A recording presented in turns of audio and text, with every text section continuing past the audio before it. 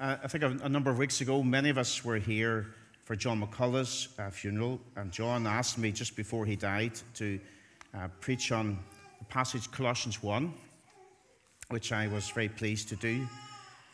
And I thought as I was preparing that this would be a very, very powerful message to bring around Christmas time as we think about the real Jesus. So tonight we're going to look at those verses and then a few beyond that as we read from Colossians chapter 1. So let's read Colossians chapter 1 and verse 1. Paul, an apostle of Christ Jesus by the will of God, and Timothy our brother, to the holy and faithful brothers in Christ at Colossae, grace and peace to you from God our Father. We always thank God, the Father of our Lord Jesus Christ, when we pray for you, because we have heard of your faith in Christ Jesus and of the love you have for all the saints, the faith and love that spring from the hope that is stored up for you in heaven and that you have already heard about in the word of truth, the gospel that has come to you. All over the world, this gospel is bearing fruit and growing, just as it has been among you since the day you heard it and understood God's grace in all its truth. You learned it from Epaphras, our dear fellow servant, who is a faithful minister of Christ on our behalf, and who also told us of your love in the Spirit.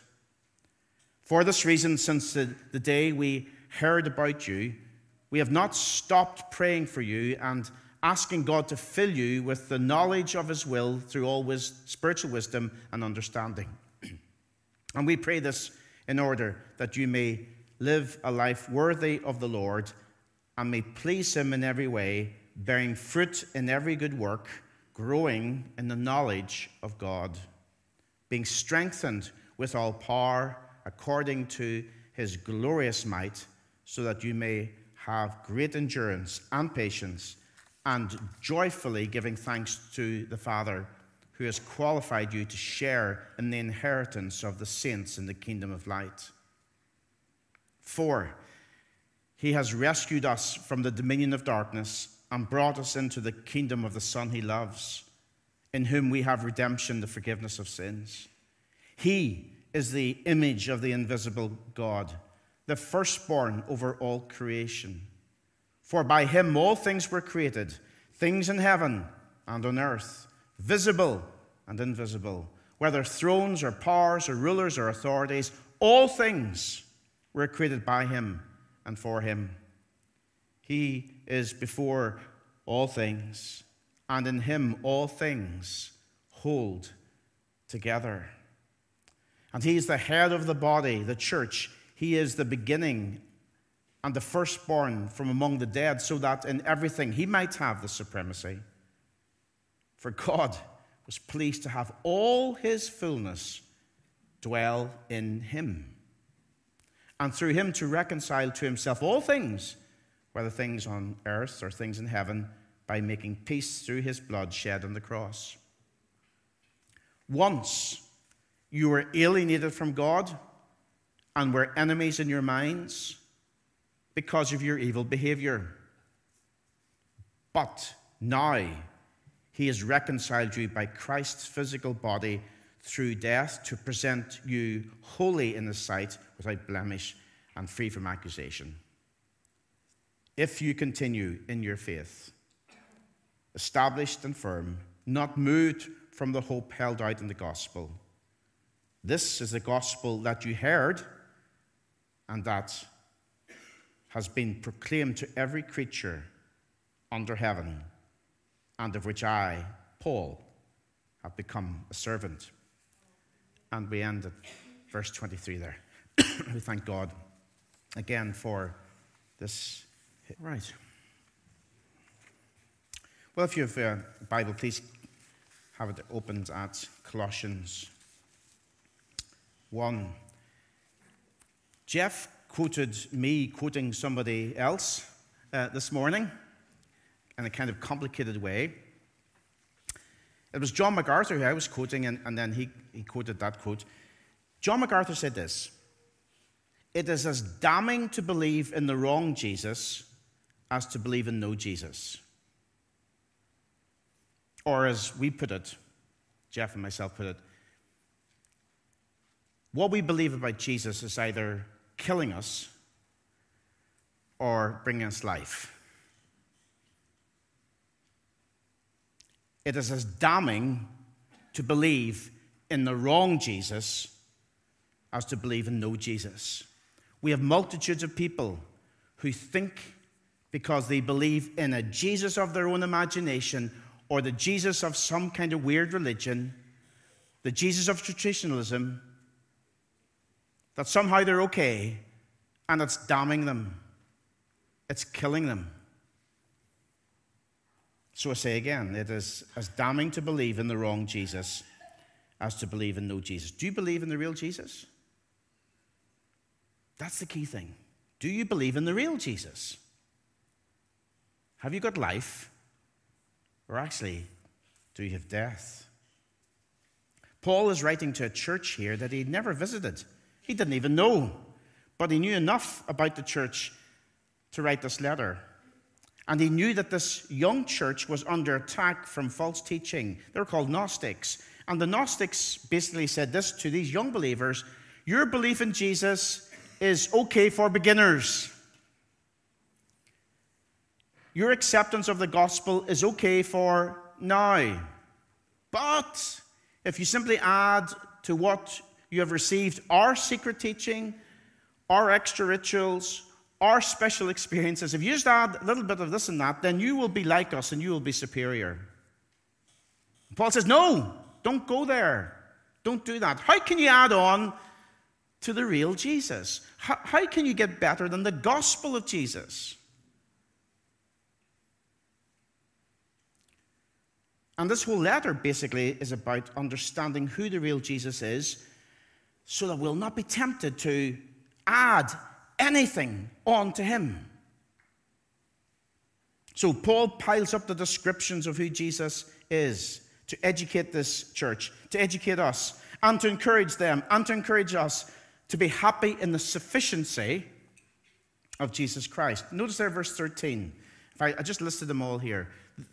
All these reasons why we should love and trust in and accept who Jesus really is. Verse 13, he's the Son of the Father's love, for he has rescued us from the dominion of darkness and has brought us into the kingdom of the Son he loves, the very manifestation of the love of God for the world. Do you want to know what or who love is? Then look at Jesus. Redeemer, he's the Redeemer. Verse 14, in whom we have redemption, the forgiveness of sins. He brings us out of the dominion of darkness into the dominion of light. Verse 15, he's the image of the invisible God. He is the image of the invisible God, the firstborn over all creation, supreme in eternity. We saw that, did we not, as we thought about John chapter 1. Perfectly, absolutely, accurately the image of God, the firstborn over all creation. The highest honor, and therefore, belongs to him. He's supreme in eternity. He's number one. How can you add to him? How can you not be satisfied with him? Supreme in creation, verse 16 and 17. For by him all things were created, things in heaven and on earth, visible and invisible, whether thrones or powers or rulers or authorities, all things were created by him and for him. He maintains that delicate balance necessary for the existence of life in the universe. He literally holds all things together. He's the energy behind the universe. And only he can fix the mess of our time. What do we see around us? Broken people, broken dreams, broken relationships, broken hearts, broken minds, broken bodies. He's the fixer because he's the creator and the sustainer. We don't need anyone else. Why would we look for anything else? supreme in creation, supreme in the church, the beginning of verse 18, and he's the head of the body, the church. He owns the church. This is his church. It's not my church or your church, it's his church. He energizes and coordinates the body. He creates and he keeps the church so that in everything, verse 18, he might have the supremacy. Not just a prominent place, but the supreme place. That's why he must be the center of our focus. Every time we meet, every time we worship, every time we think, he is the supreme one. We don't look for something more or something else because it all begins with him, it continues in him, it ends with him. He's supreme in reconciliation, verse 20. And through him to reconcile to himself all things, whether things on earth or things in heaven, by making peace through his blood shed on the cross. The sole and sufficient Savior of his people. That's who he is. By his blood, he reconciles. The cost is great. The cost actually was his shed blood on the cross. And the cross, therefore, is the ultimate evidence that there is no length the love of God will refuse to go in effecting reconciliation.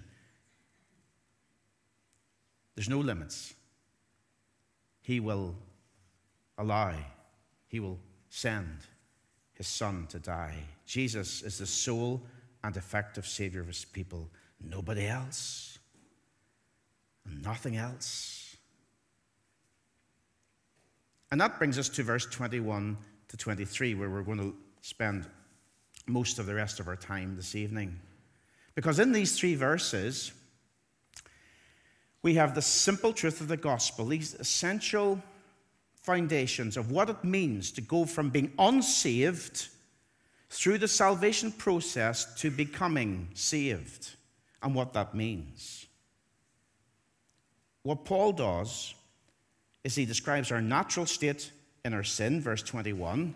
That's before faith in Jesus Christ.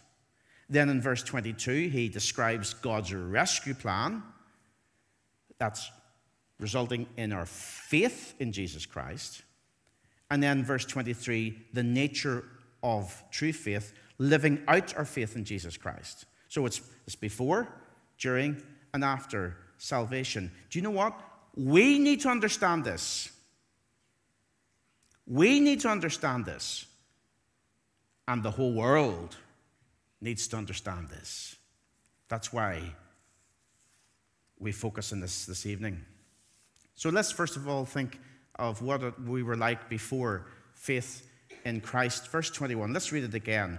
Once you were alienated from God and were enemies in your minds because of your evil behavior.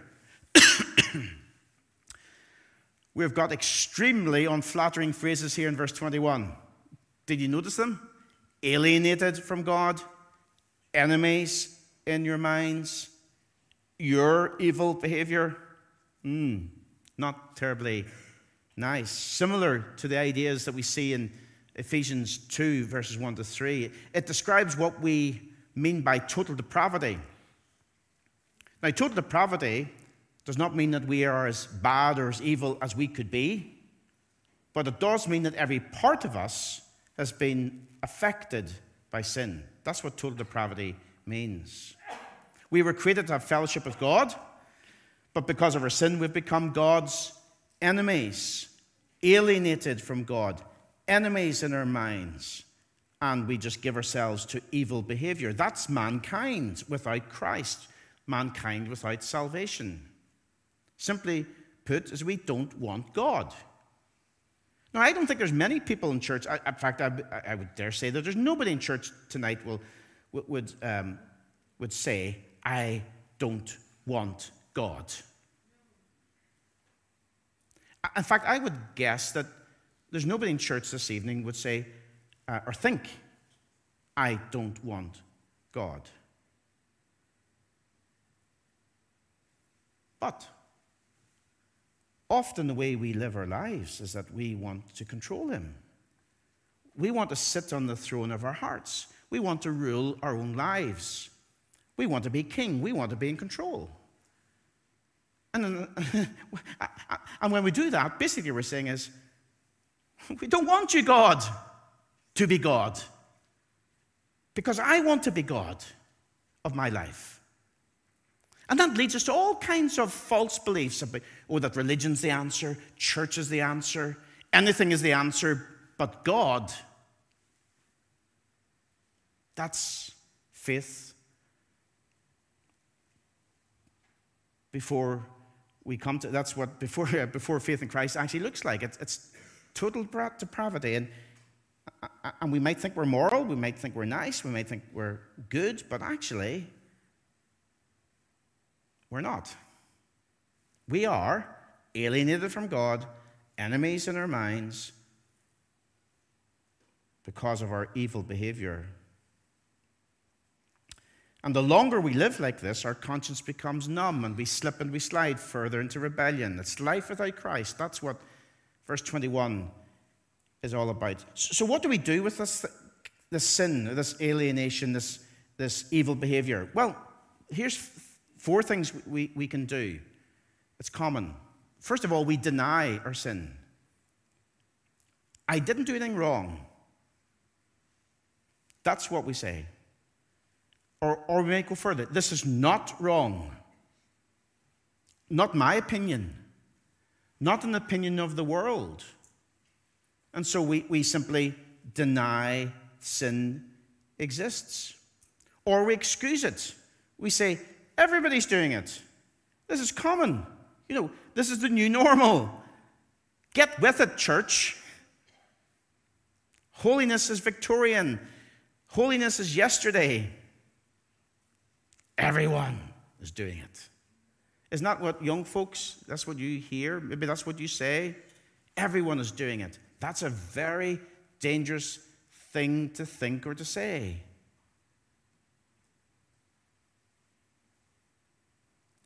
Or we justify our sin. I deserve to be happy. I need this. I want this.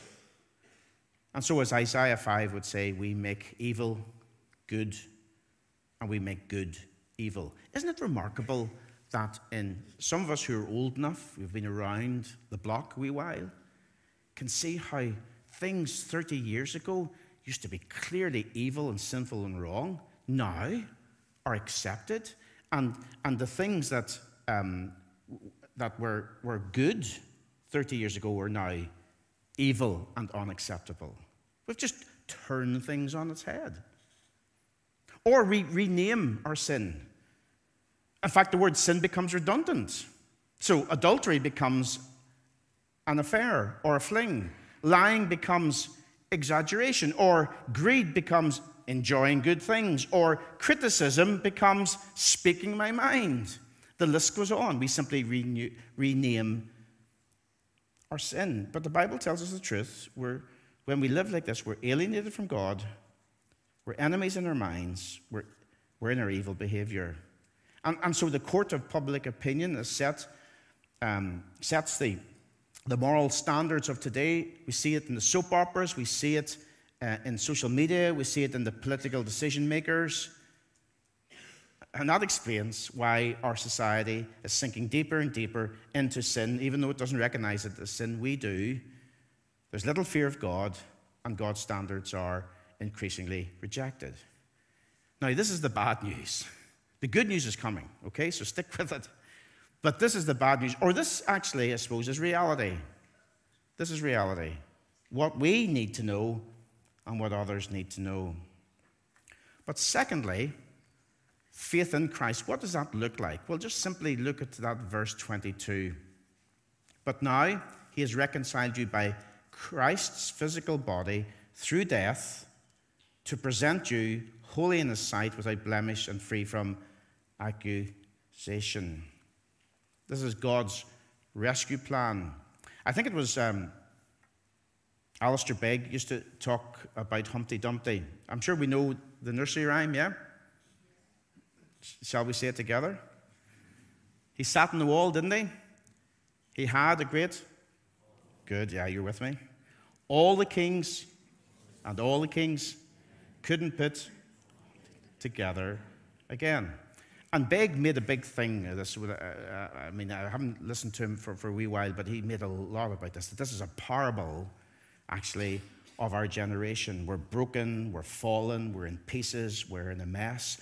And even some thoughtful unsaved people, some philosophers in the world are beginning to ask the question, where is the glue to reassemble the disintegration and disarray of this generation? Where's the answer going to be? Where is the answer? They ask the question, and they either don't want our answer in Jesus, or they hear it, but they want another answer. Society is quick to blame everything else. In fact, if I'm quoting Alistair Begg right, he says there was graffiti once said Humpty Dumpty was pushed. And that's typical, again, of what the world says. There's always somebody else to blame. This is Genesis 3, isn't it? So what do we blame? We blame the education system. We blame politicians. We blame religion, would you believe it? Who or what will put us back together again? It's Jesus. It's the only answer. But now, he has reconciled you by Christ's physical body through death to present you holy in the sight, without blemish and free from accusation. He has reconciled you. This is the good news. Yes, we were alienated. Now we're reconciled. Once we were enemies, now we are friends. Paul says, he, Jesus, has reconciled you by Christ's physical body through death. See, the cost to God of reconciling you was paid by Jesus from alienation to adoption. Because God cannot and will not say, oh, it's okay, it's all right, it doesn't matter, you can be alienated from me, you can be enemies in your mind with me, you can have all your evil behavior. It really doesn't matter, because in the end, I'm going to take you home to heaven anyway. No. Because God makes the moral rules. And sin has to be paid for. And Jesus paid the price. And God longs to forgive. This is the good news. The bad news is we're alienated from God. We're enemies in our minds. We've got our evil behavior. But God longs to forgive and make new. But now he has reconciled you by Christ's physical body through death to present you holy in his sight, without blemish and free from accusation. That's what he wants to do for you. This is his purpose, to reconcile us and to change us as we grow in his image. Holy in his sight, you'll notice there in verse 22. So salvation is not a ticket to get us out of hell. Isn't that the sad reality of a lot of evangelical preaching over the years? It's just a ticket to get you to heaven and to get you out of hell. It is that, but it's a lot more than that. It's about making us holy in his sight, now, and then forevermore. To be holy means to be uniquely his, given unto him, given for his service, totally God's. That's the gospel. That's what faith in Christ means. Without blemish, you can see there as well. Jesus wants to totally transform us, to purge sin from our lives. And yes, in heaven, that's going to be total. But in the meantime, he begins this work. Because it's the church filled with people without blemish that will be attractive in the presentation of the gospel. And free from accusation. There's absolutely nothing that anyone could accuse us of no one and nothing. This is what you get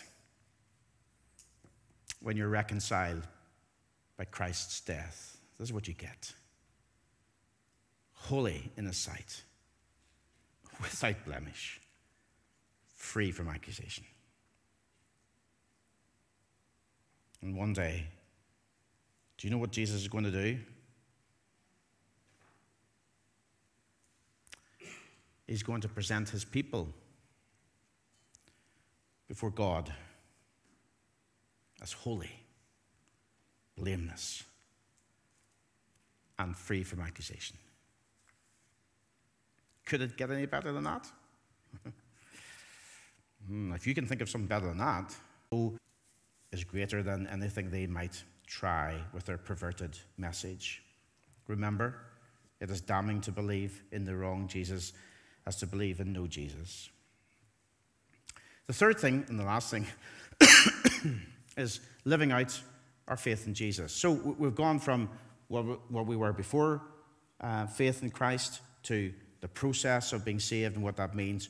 What does it look like going forward? Verse 23, if you continue in your faith, established and firm, and not moved from the hope held out in the gospel.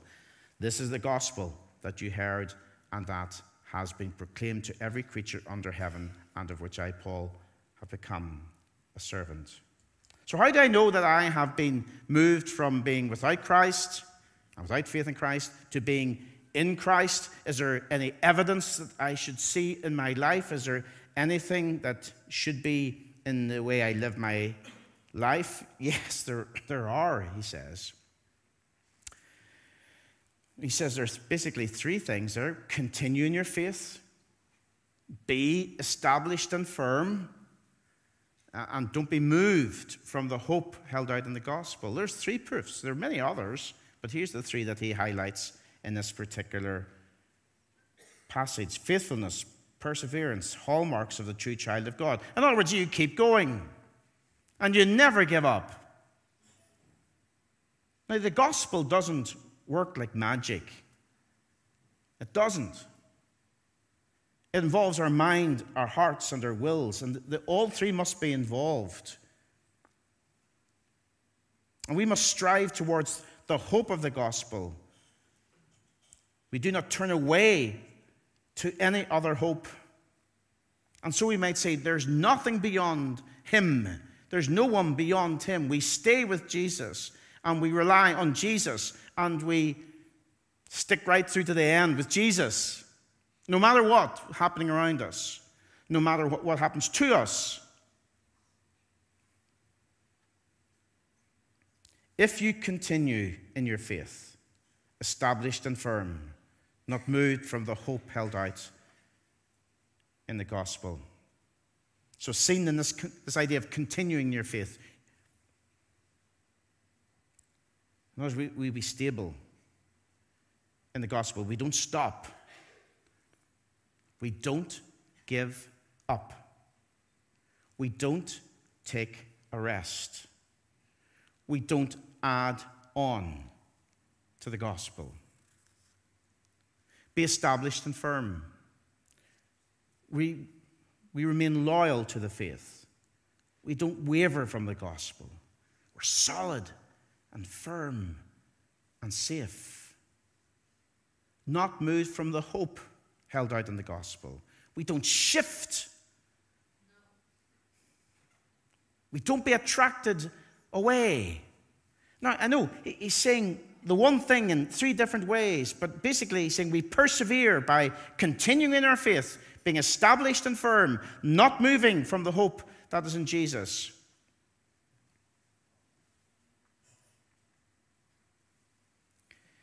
If you have, it is as damning to believe in the wrong Jesus as to believe in no Jesus. And when Jesus has gripped our hearts and minds, it doesn't matter what happens to us. It doesn't matter what happens around us.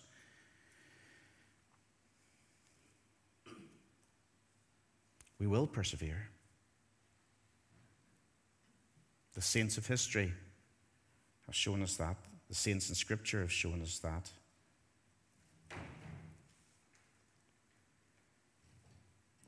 The saints in the persecuted church show us that.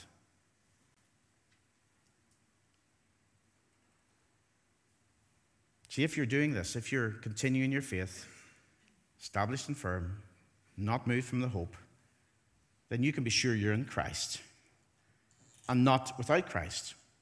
It's proof of what he's actually done. It's proof that you've been reconciled. If he has rescued you, if he has saved you, there will be proof. And here it is. And here's the hard question.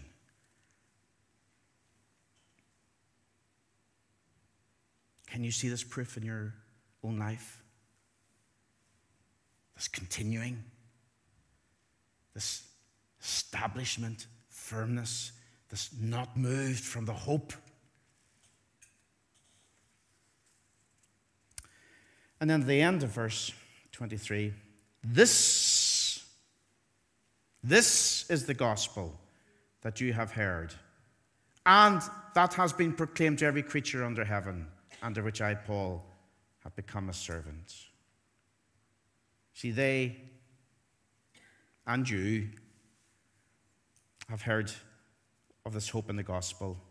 All over the world, this hope has been, is being, will be proclaimed. Paul himself is the minister of this hope.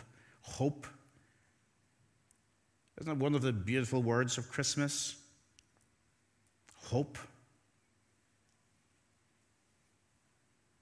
Maybe tonight you're feeling hopeless, broken by a broken world. You're tired and you're weary and you're distracted, and it's hard. And you long for hope.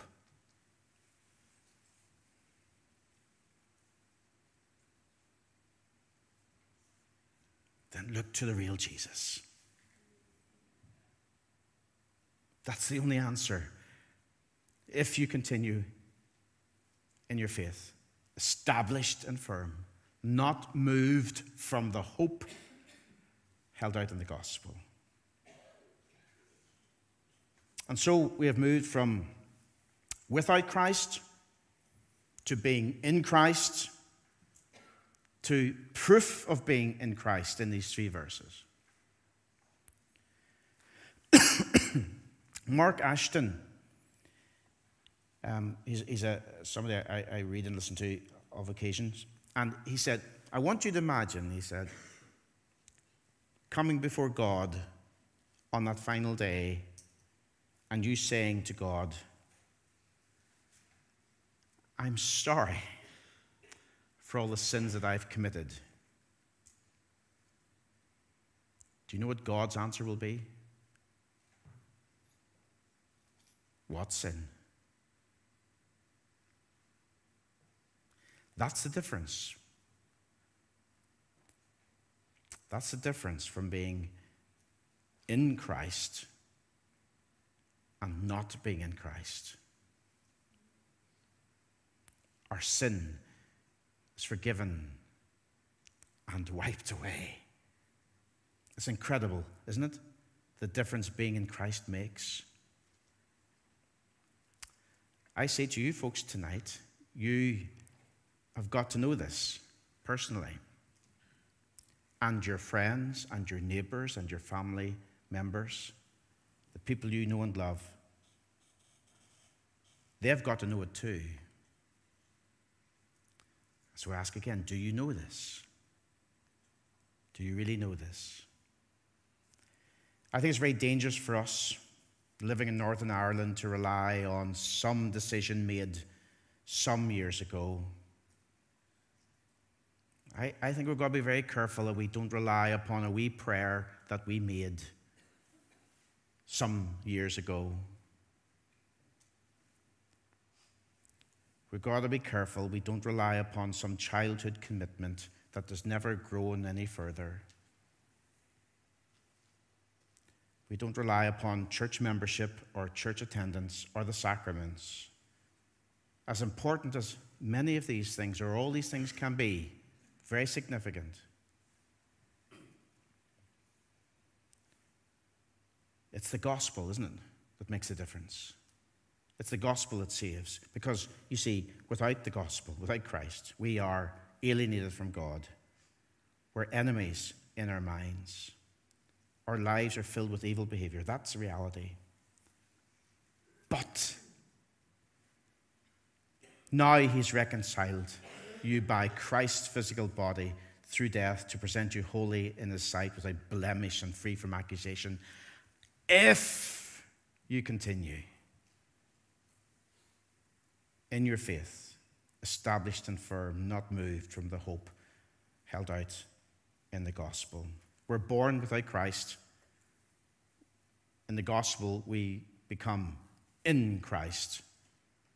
And then we show the proof by living for Christ. It is as damning to believe in the wrong Jesus as to believe in no Jesus. Again, I say I doubt whether many of us here tonight will say that there's no such person as Jesus. But my hope and prayer is this: that we're not believing in the wrong Jesus.